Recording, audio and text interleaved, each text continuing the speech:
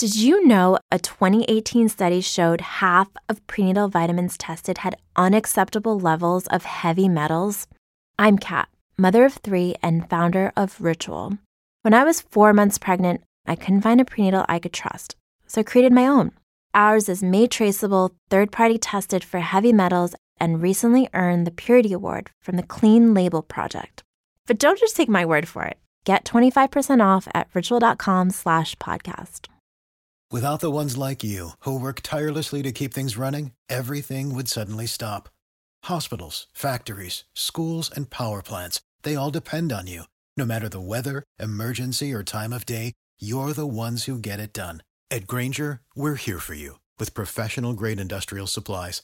Count on real-time product availability and fast delivery. Call, click Grainger.com, or just stop by.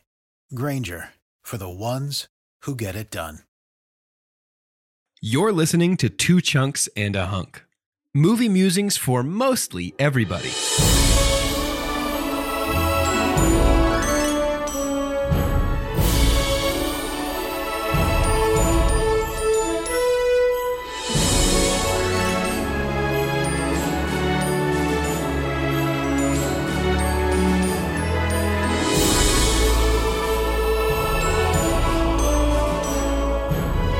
Welcome to Two Chunks and a Hunk. My name is Jordan Wonders, and this week I am your chunk. Yes, I am Doge, Abby's heterosexual ex-hunk friend, and I have come to get her back.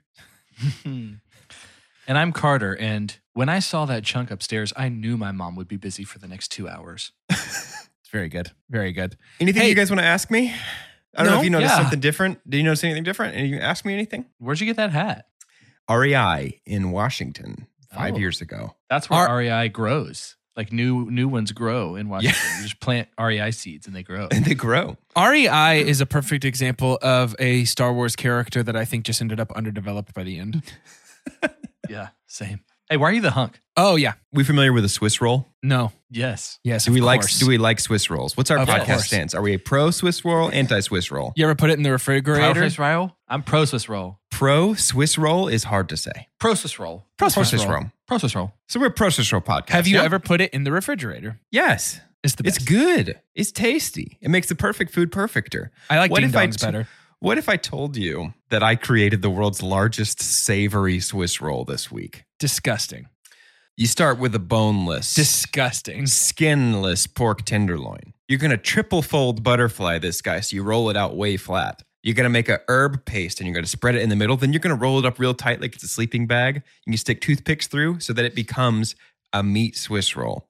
Disgusting. Instead of the cakey stuff is pork. Instead of the creamy, dreamy, sweet treat filling, it's herb paste and honey mustard. The way you have chosen to describe this is horrendous to me. Continue. It's working for me. I'm not going to lie. Yeah, it's amazing. It tasted really great. I'm in. I ate it 2 different nights this week, and it's absolutely wonderful. So why is this okay, but I can't describe a sandwich in vivid detail? Because you here's the deal. Because I wanted to talk about this. Yeah. And I got tired of your sandwich story. Yeah, right. Well, you know who didn't? Our listeners. That's right, chunkies. I know you love my sandwiches, and where's I know my you sandwich love my brigade at? Where my sandwich pound? Where my sandwich pound at? No, I know you love it. I know you love it. You know you love it. We have 2 separate sandwich jokes on this podcast. That's when you know you've been around for a long time. That's when you got too many sandwich jokes when you have 2 of them. We're just sandwich crazy. You guys saw Jesse Iwuji was outside of that sandwich shop a couple weeks ago, right? Yeah. He asked people what their favorite quote was, and nobody said sandwich crazy, and I almost commented, but then I remembered that I don't really participate in social media very good, and I didn't. You have a certain aloof, standoffish image to uphold, right? Yeah. If I just start commenting and liking willy-nilly, then how are people going to constantly guess where my allegiances lie? Amazing.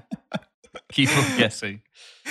Oh, man. I highly encourage you to try the meat Swiss roll technique for cooking pork tenderloin. It's very good. You cook it at 275 for 2 hours. It keeps the meat from drying out, but you get a nice juicy cut of lean meat, and it's wonderful. I love it. Sounds juicy and wonderful. Hey, you talking about me or the pork tenderloin? Actually, I'm talking about the movie that we're going to talk about today. It is juicy and wonderful, and it is the 3rd movie in our Streaming of a White Christmas series, which, by the way, I don't think we've stopped to talk about, has been a treat. Yeah, I just really a enjoyed real it. joy. Talk about it's been twists and turns, I'll say. Hasn't it though?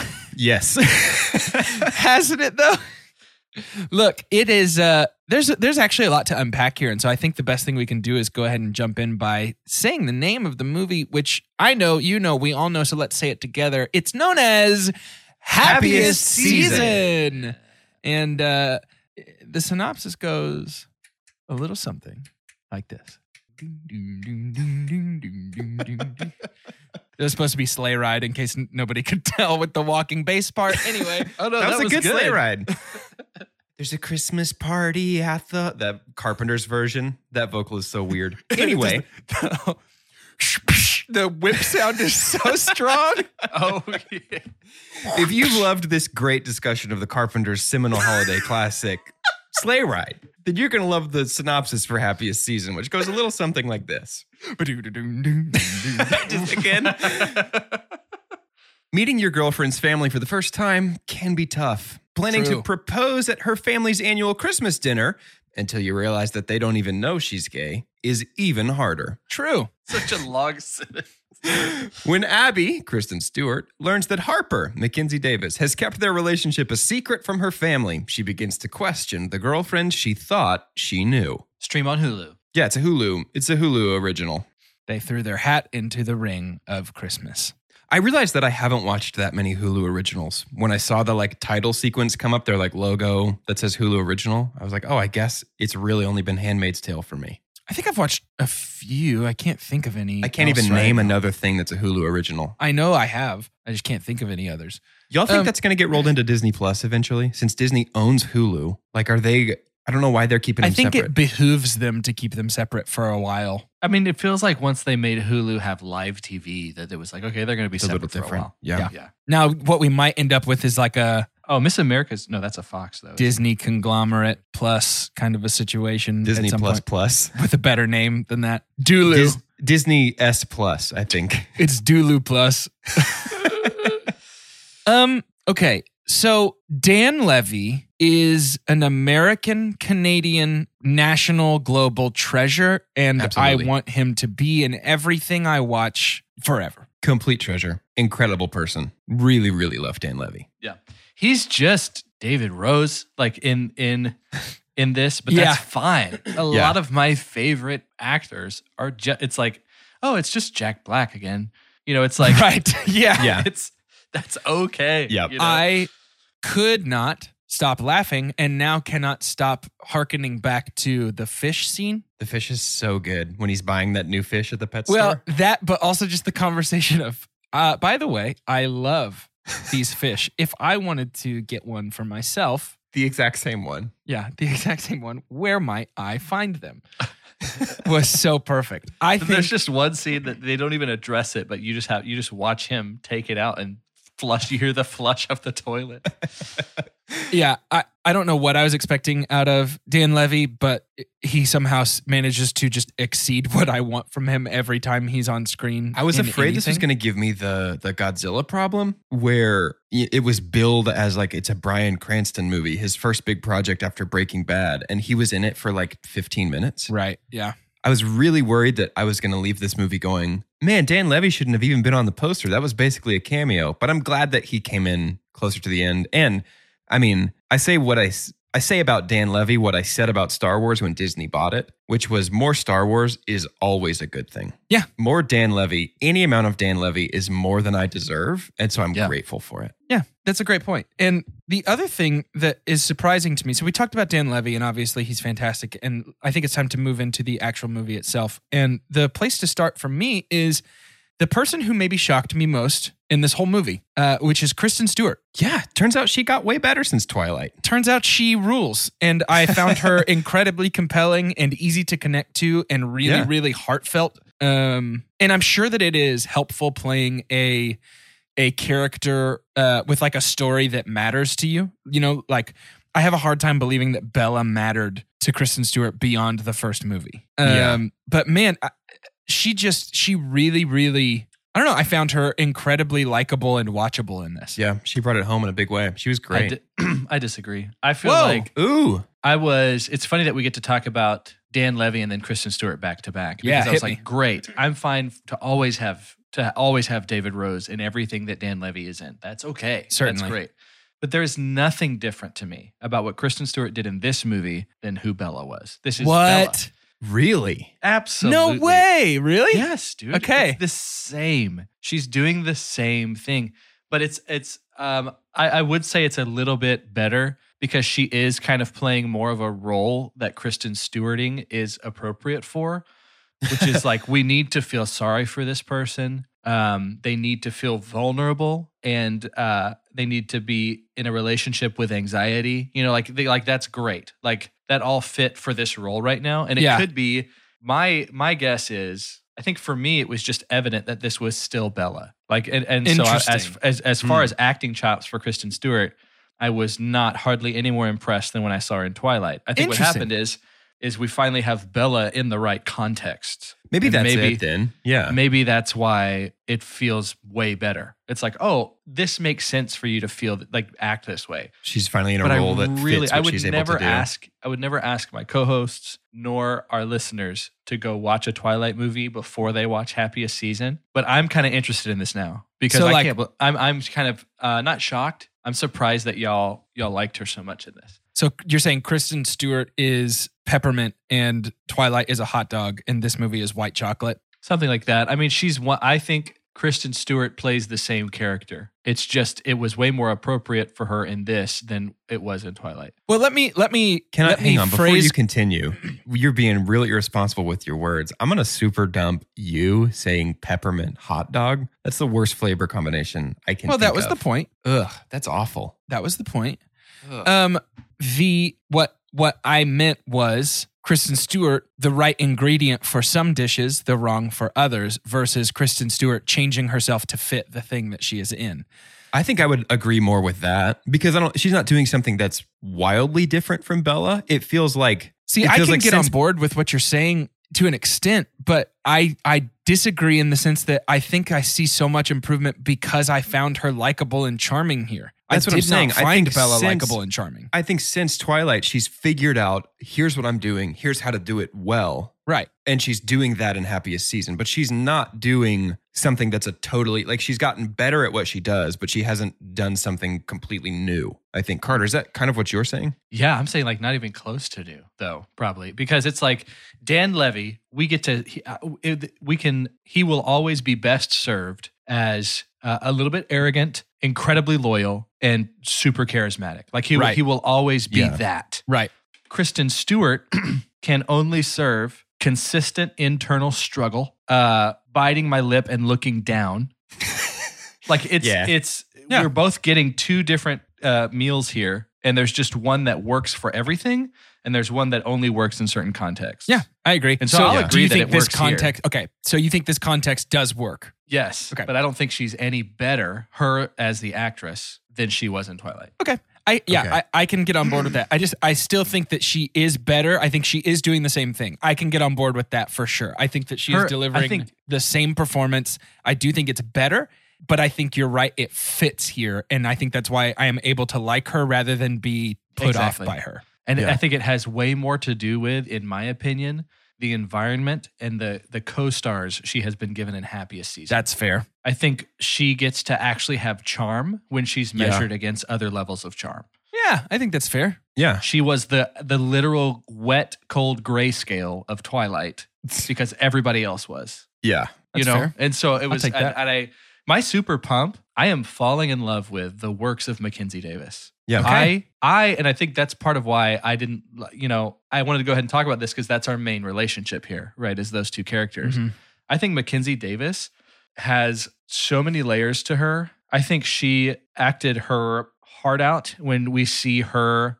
I just feel like she delivered. They both have an internal conflict, right? They both have this thing that they're wrestling against, but on different sides of this relationship. Yeah. Yeah. I think when we get our ending, our main climax scene at the White Elephant Party, and Mackenzie's watching her walk away and then just crying. What you talking about after she finally comes out to her parents? Yes, but it's cries? too late. Dude, she's been told it's too late. That is Mackenzie Davis's best scene in this whole movie. She was so good. Amazing. Yeah. I think she's great, and I think she's already, if she's kind of covertly been in a lot of big movies. Like her top 4 credits might surprise you because they're not all that big of a role. Have y'all seen Terminator Dark Fate? No. You need to watch it. And I think you'll be closer to the way that I feel about her if you go watch that. The reason I started watching Terminator Dark Fate is because one of my favorite shows called The Connect with Jason Concepcion and Shea Serrano, right? They talk about, in that one, I think it was Killer Latinos.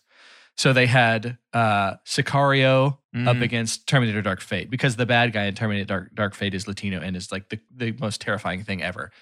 Mackenzie Davis absolutely kills it in a role that I think just came out of nowhere. I've never seen her be bad ever. Yes. She's in the 100%, best episode of Black Mirror. She's one of the 2 leads in San Junipero, which is far and away the best episode of that show. And I'm ready to watch that too. I'm ready to just go watch everything that she's done. Yeah. Because I'm super impressed. Super impressed. She's 31, 32 years old. So she's got a big, actually. That really sucks. Long career. long career. That's my age.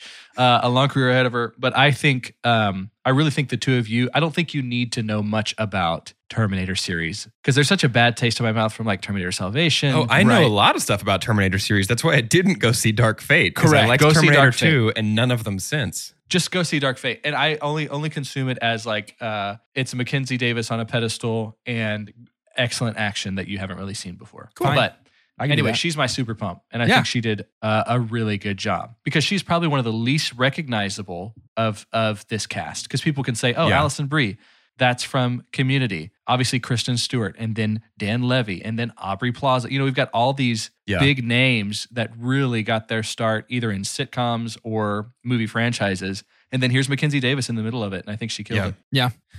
I feel so weird after watching this movie.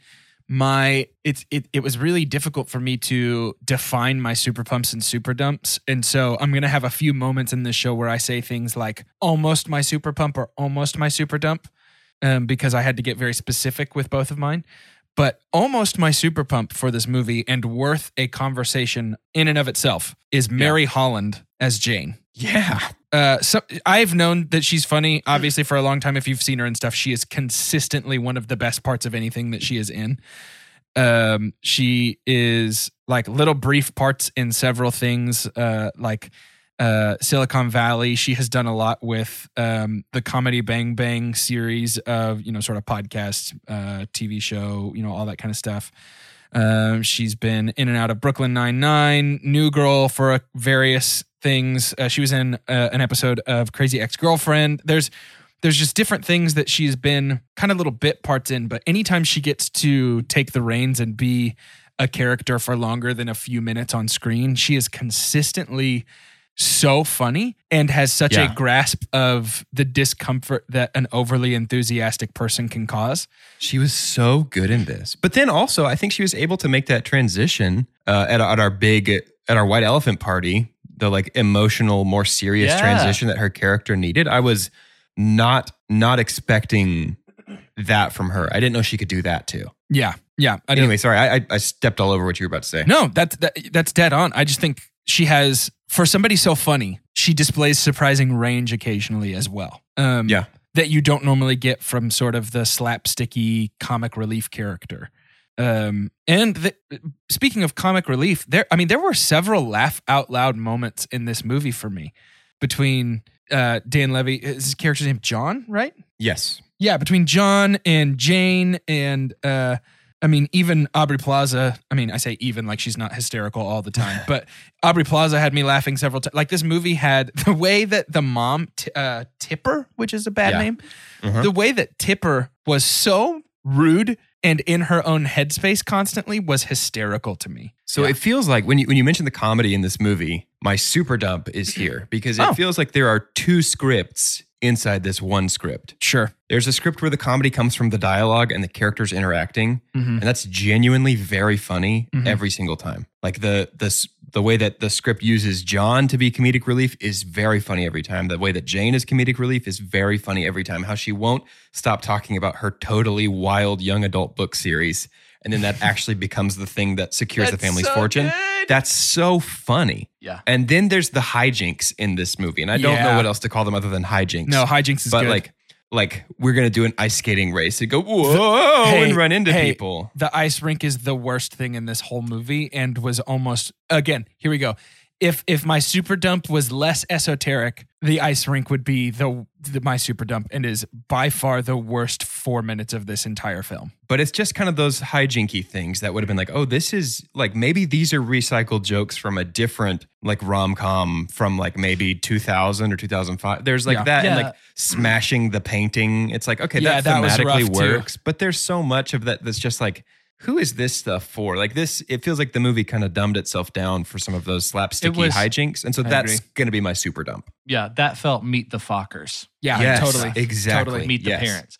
Yeah. And that was funny because I don't know if it's funny that even comes into the conversation because one of the things that was almost my super pump was just the script in terms of like the story that we're choosing to tell.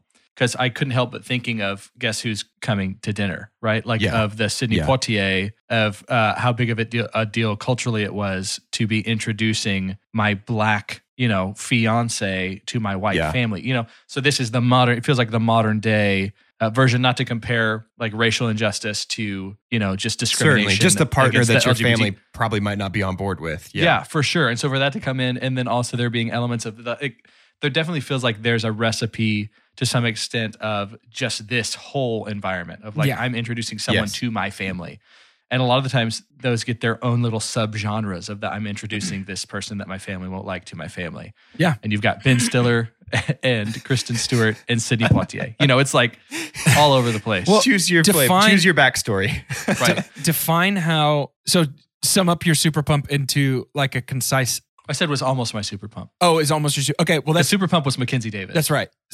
So that is actually my super pump, is the story we have chosen to tell and the way we've chosen to tell it. So this is effectively a good Lifetime movie, a good Hallmark movie. Yes. This has almost all, if not all, of the calling cards of a Hallmark Christmas movie, except it's good. And I think part of what makes it good is that it feels like it comes from a place of, I don't know if it's necessarily genuine experience or more just an analog for genuine experience, but the fact that we have, through the lens of something as suburban white bread as Hallmark movies, that we have here, Clea Duvall, the director, has chosen to tell this sometimes heartbreaking and tough to watch coming out story. Like there were moments where I was frustrated with character motivation, and there were moments where things got murky for me and things got a little hard to understand, like why certain people were doing things, just as far as like writing goes. But by and large, like we just watched a probably pretty widely viewed Christmas Hallmark style movie about coming out to your family. I don't know, something about that feels so intensely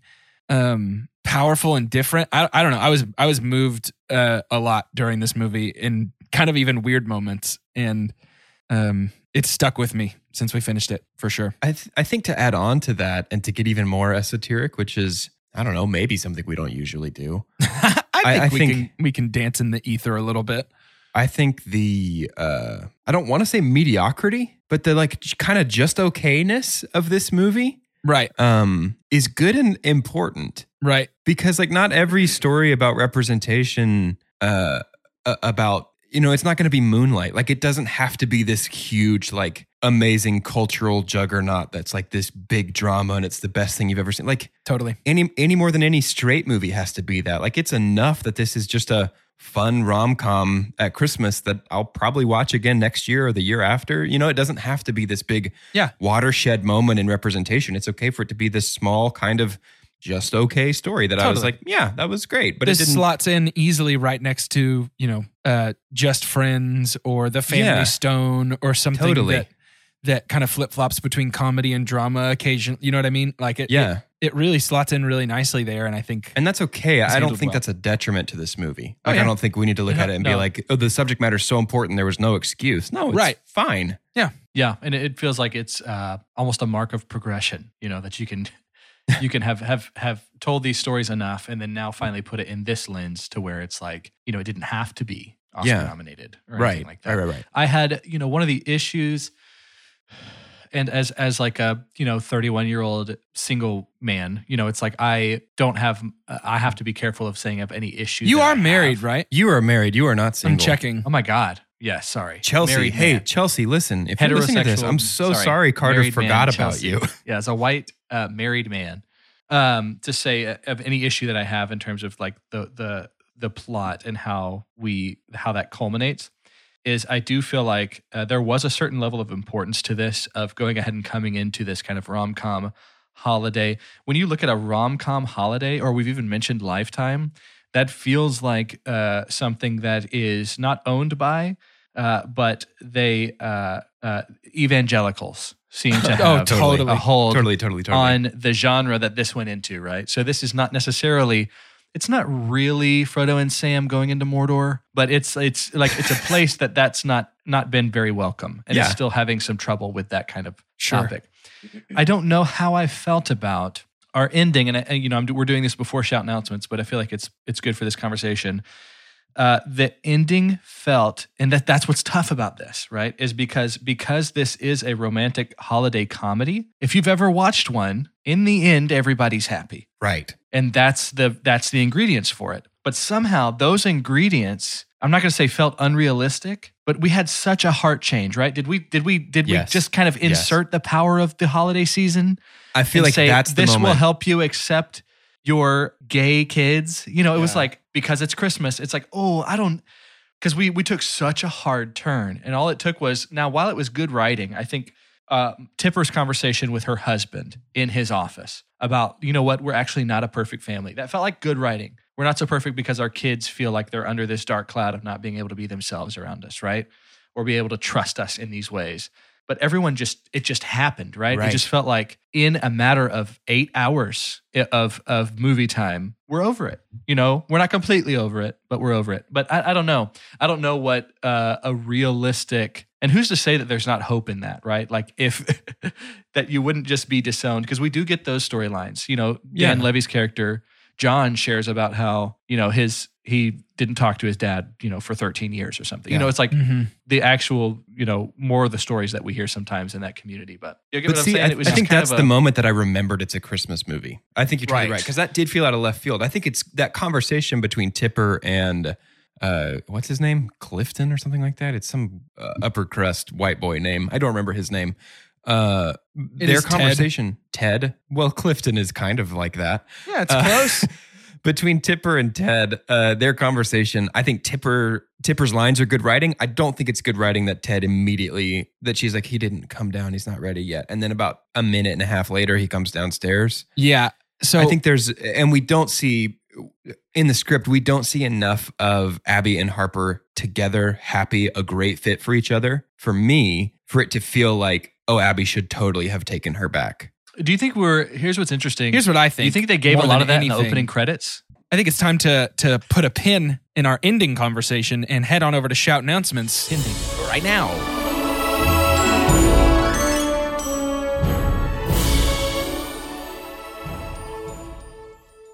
Come to shout announcements, pa-rum-pum-pum-pum. For my money, that's the dumbest Christmas song to shout of all announcements. Time. I hate that song much. Unless Willie Nelson sings it. You should listen to that. So, Doge, you think it's pretty pa-rum-pa-bum-dumb? Yeah. Okay, so I would love nothing more than to tell you, our dear listeners, about something really fantastic. I don't know if you've heard of it. It's sweeping the nation. Everybody loves it. It's called Patreon, and we are on it. If you don't know what that is... Please leave that in. I'm going to leave that in. That's terrible. An entire colony of frogs. A tooth just fell out of your mouth. All of my teeth. Patreon is a way for you to plug in even more in depth with us, but there is a cover charge at the door, and the bouncer is the American economy. So make sure that you're prepared for that. But for $3 a month, you get into the official Chunky patron-only feed. It gets you bonus episodes and bonus content. It gets you access to special parts of the website. And we're about to introduce in January a brand new tier to our patrons where you can toss a little extra cheddar our way, and you will be part of a Discord channel with us, your faves. We can talk about movies, talk about TV shows. Maybe we can make a separate video game feed. It'll be cool. You can ask us questions. We might jump on there mid-recording to ask you guys for input on things. It'll be really just a direct line of communication with us, and we're very excited about that. So keep your peepers peeled for that news in January. Something that's even better than January is right now. Well, because it's a gift, and that's why they call it the present. And if you're looking for presents to go under your family Christmas tree or your friend Christmas tree or your enemy Christmas tree, might I suggest that you look no further than the Two Chunks and a Hunk merch store. You can find that by going to our website and clicking the merch tab. I believe it's also in our Instagram bio.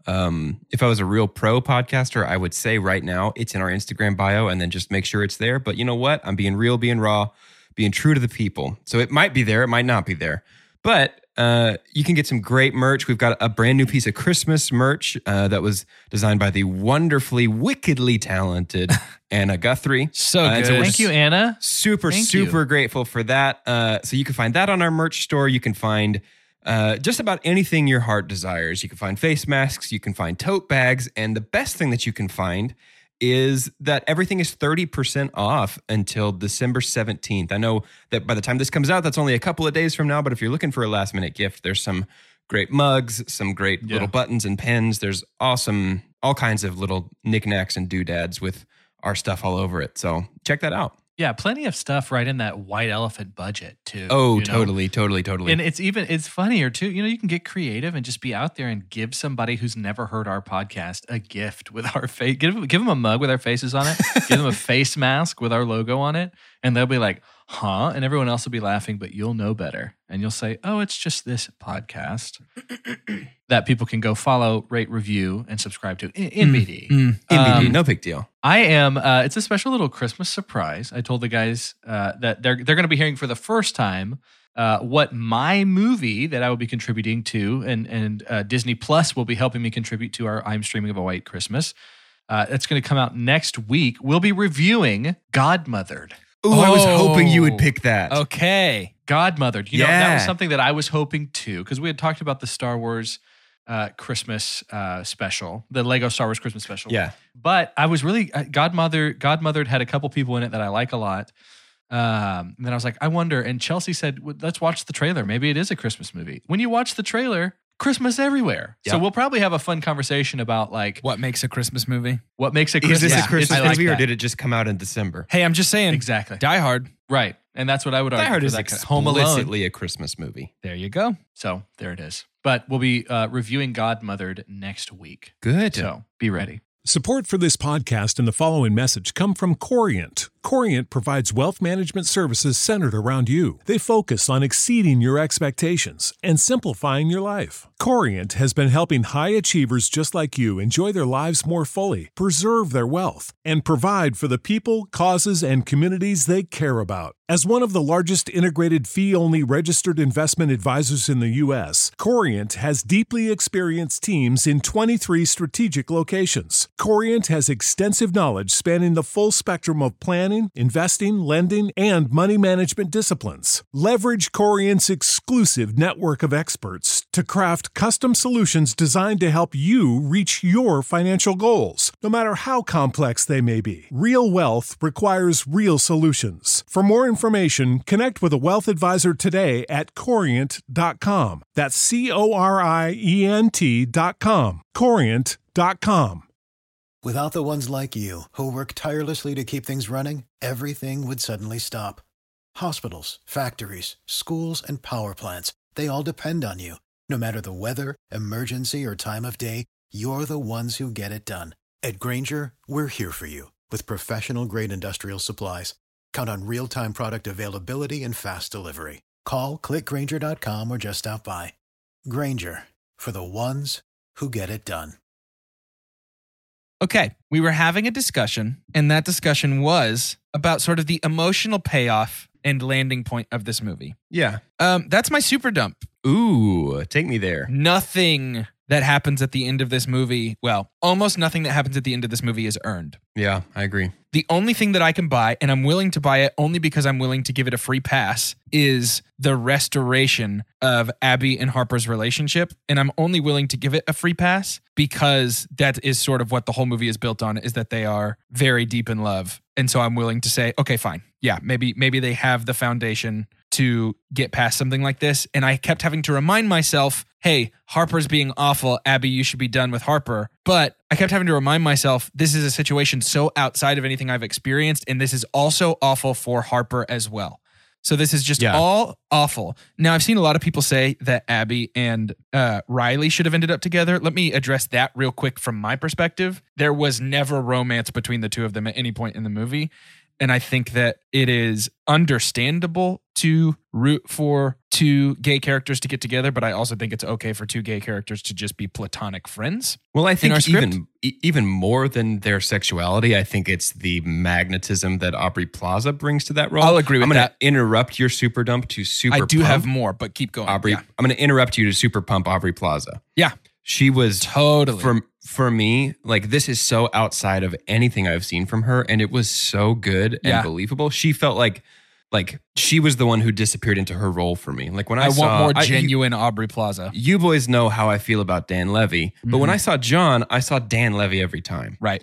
When I saw Kristen Stewart, I saw Kristen Stewart every time. When I saw Aubrey Plaza, I saw Riley. I did not see Aubrey Plaza, and I did definitely not see April Ludgate. Right. Yeah, that's good. Like she was so far outside of what she usually does. I think she was absolutely wonderful, super pump. But I honestly think it might be more than just their sexuality. I think it is the magnetism of Aubrey Plaza. Totally. I completely agree. I think more so what I'm saying is like, I think it's important to have platonic relationships between gay characters in a script like this. And I think that's important. Platonic relationships between anybody. Sure. Yeah. I'm just saying in a script that is so focused on this subject, but so if I'm willing to give Abby and Harper restoring their relationship a pass, which I am, nothing else is earned at the end of this.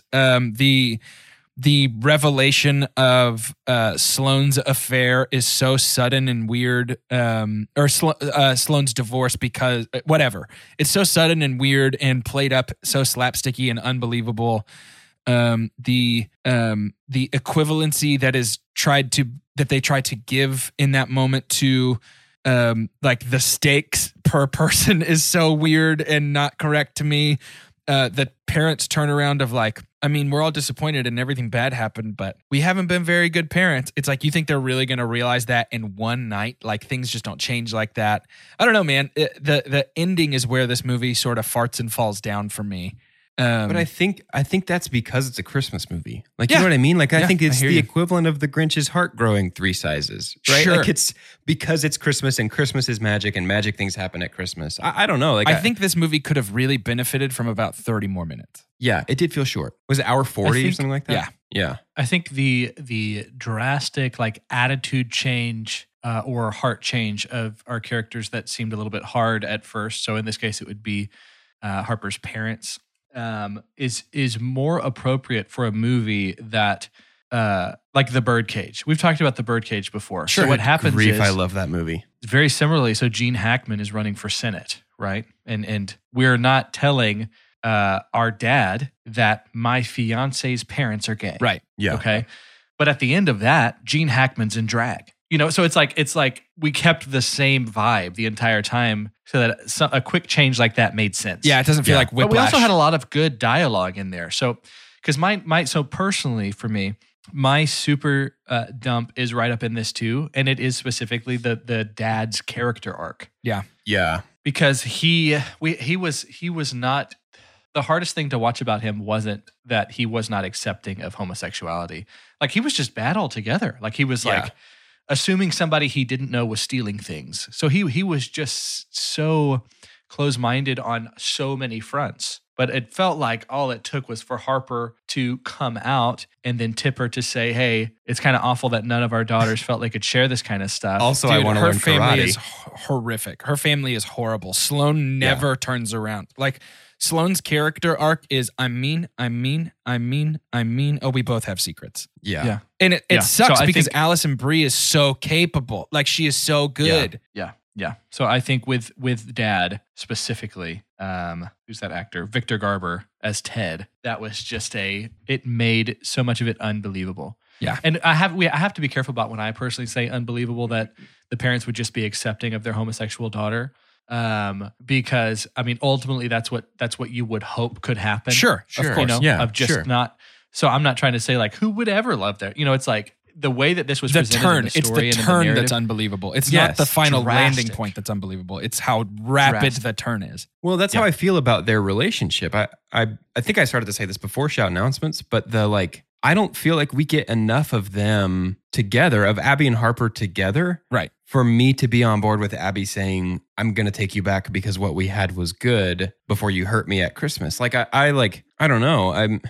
I just don't really see enough of them together to make it feel like. I think the fact that she was going to propose and the fact that John clearly is for that is supposed to be enough for us to go, okay, there's something there. But see, that's a tell, don't show. Oh, I agree. Like, I need completely you to show me. I need you to show me so that I can get on board and root for them to be together.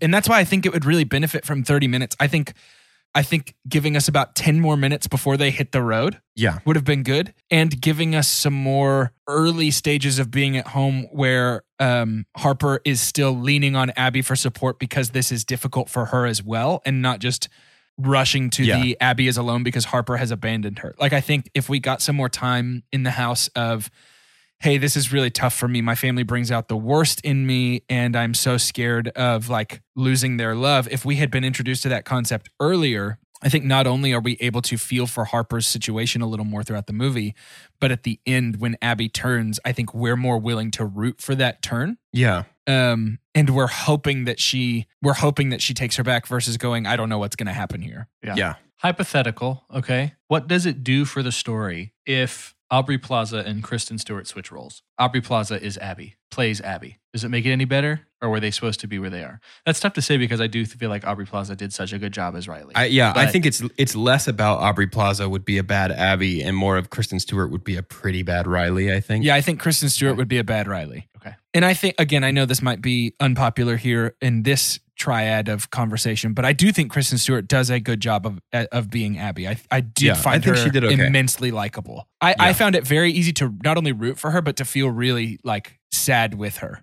And stuck Yeah. with her. Yeah. Yeah, I agree. I think she did exactly what she needed to for this script. I also realized that Connor, the high school ex-boyfriend, is, if you've seen What We Do in the Shadows, Connor plays Jeff, the reincarnation of one of the main character's old boyfriends, and it's very funny. I forgot about that. Yeah, did not make me laugh in this movie. Dan Levy made me laugh about him, but he did not make me laugh in this movie very much. He very much played the, no pun intended, straight man character. The scene where Dan Levy claims to bench thousands. 1,000 was the funniest scene in this movie to me. That's an example, of the comedy that's really good. The script-based comedy is awesome. The hijinks, the physical slapstick comedy is so rough. Well, let's have this conversation then as we're sort of steering towards the close of discussion. Clea Duvall. This was her directorial debut, I believe.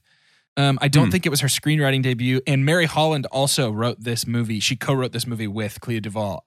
For my money, they have more than earned a second round. Like they totally together as a writing team clearly have chops.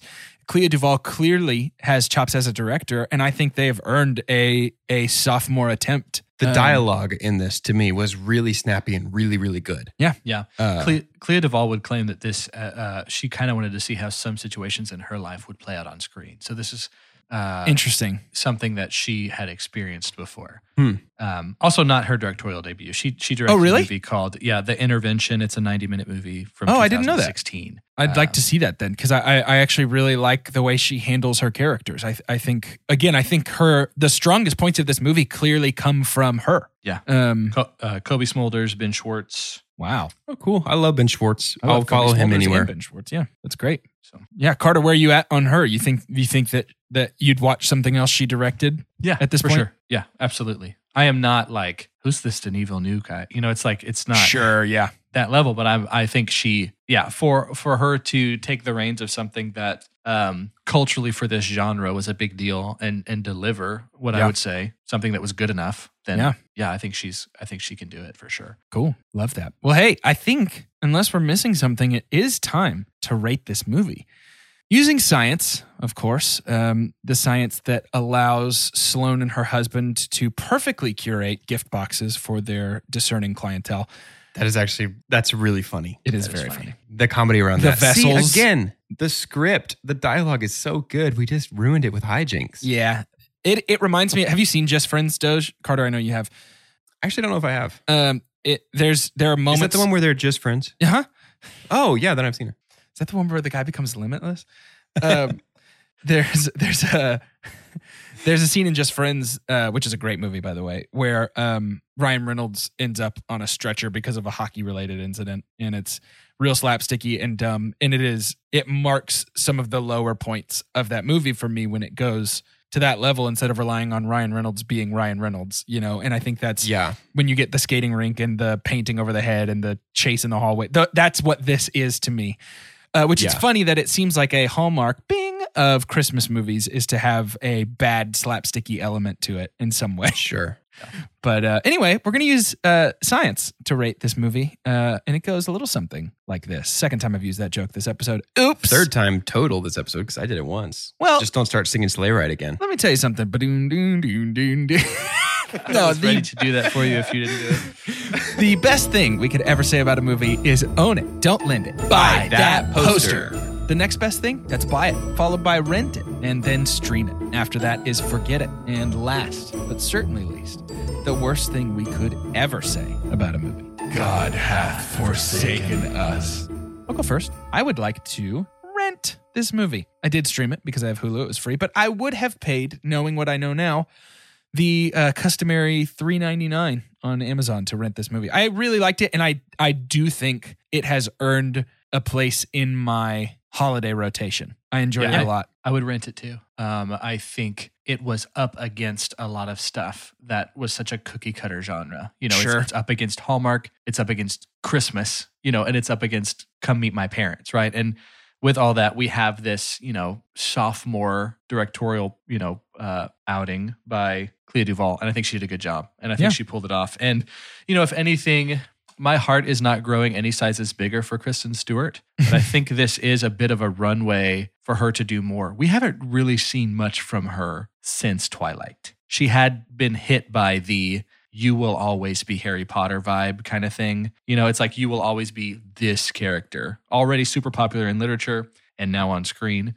But I think this, if anything, maybe this kind of gets her training wheels off to just go try some more stuff. That I'm at least open to that. But she has done actually a ton since Twilight, just none of it was huge. Not big franchisey. American Ultra was big-ish. The Lizzie Borden movie, Charlie's Angels, and then now Happy Season. Charlie's seems Angels, like maybe the biggest one put her since. back probably. Yeah, I think so too. I think Charlie's Angels did that was a HBO original about like the deep sea stuff. Underwater. Yeah. There you go. I'm also going to rent this movie for the same reasons the other guys said. I think it was good. Like it was just okay, and that's not bad. You know what I mean? I think I enjoyed it. I'll probably watch it again next Christmas or maybe the Christmas after that. It's not going to be something that I get to June or July and I'm like, oh my gosh, I can't even wait 6 months to watch this movie. I'm dying to see it. But it's good and it's fine and it's fun and Christmassy. It's valid. It's really valid, guys. Really proud of us. Thanks. I appreciate it. That means a lot coming from you. I love how you're kind of the arbiter of the validity of our ratings. It feels good to sort of be able to take the reins on that.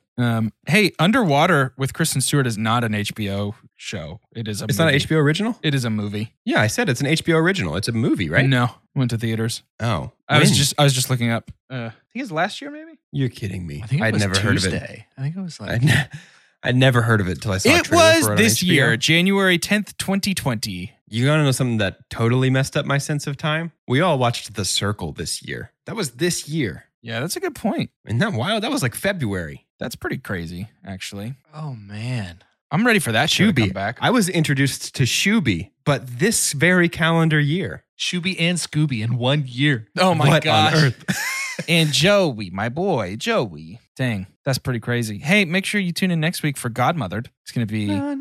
Hey, can I tell you who I'm excited about in that movie right now? Can I call my shot?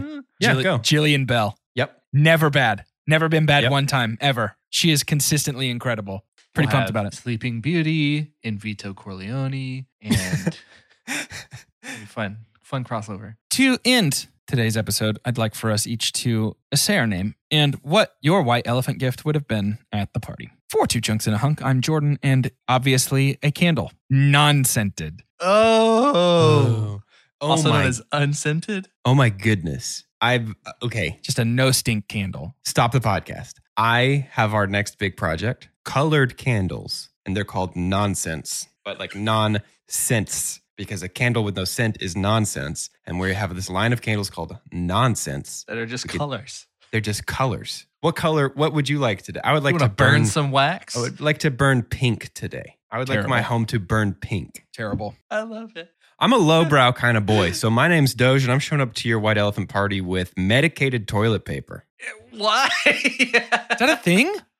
I don't know. I mean, they make lotion in Kleenexes for your upstairs hole. You gotta have some medicine for downstairs too, right? That's gotta exist. I'm gonna medicated toilet paper. Lotion up your. Never mind. Continue. I'm gonna break the world of this movie, and my gift will be a copy of Twilight Breaking Dawn. Yeah, Part very 2. good. And I'll say, see, look, that's her over there. It's like when you get Mr. Mixolydic to say his name out loud, and he just vortexes into himself.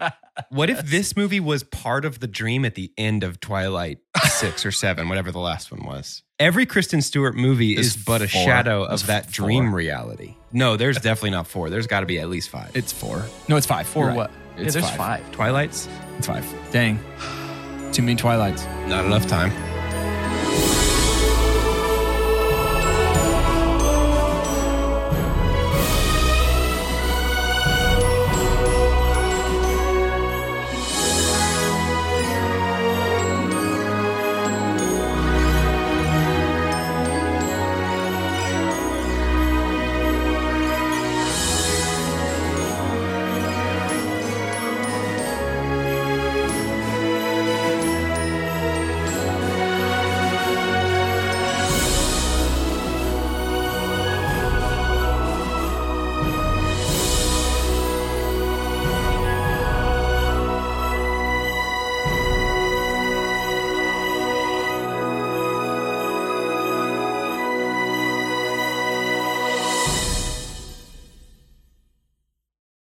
For the ones who work hard to ensure their crew can always go the extra mile, and the ones who get in early so everyone can go home on time, there's Grainger, offering professional-grade supplies backed by product experts so you can quickly and easily find what you need. Plus, you can count on access to a committed team ready to go the extra mile for you. Call, click Grainger.com, or just stop by. Grainger, for the ones who get it done.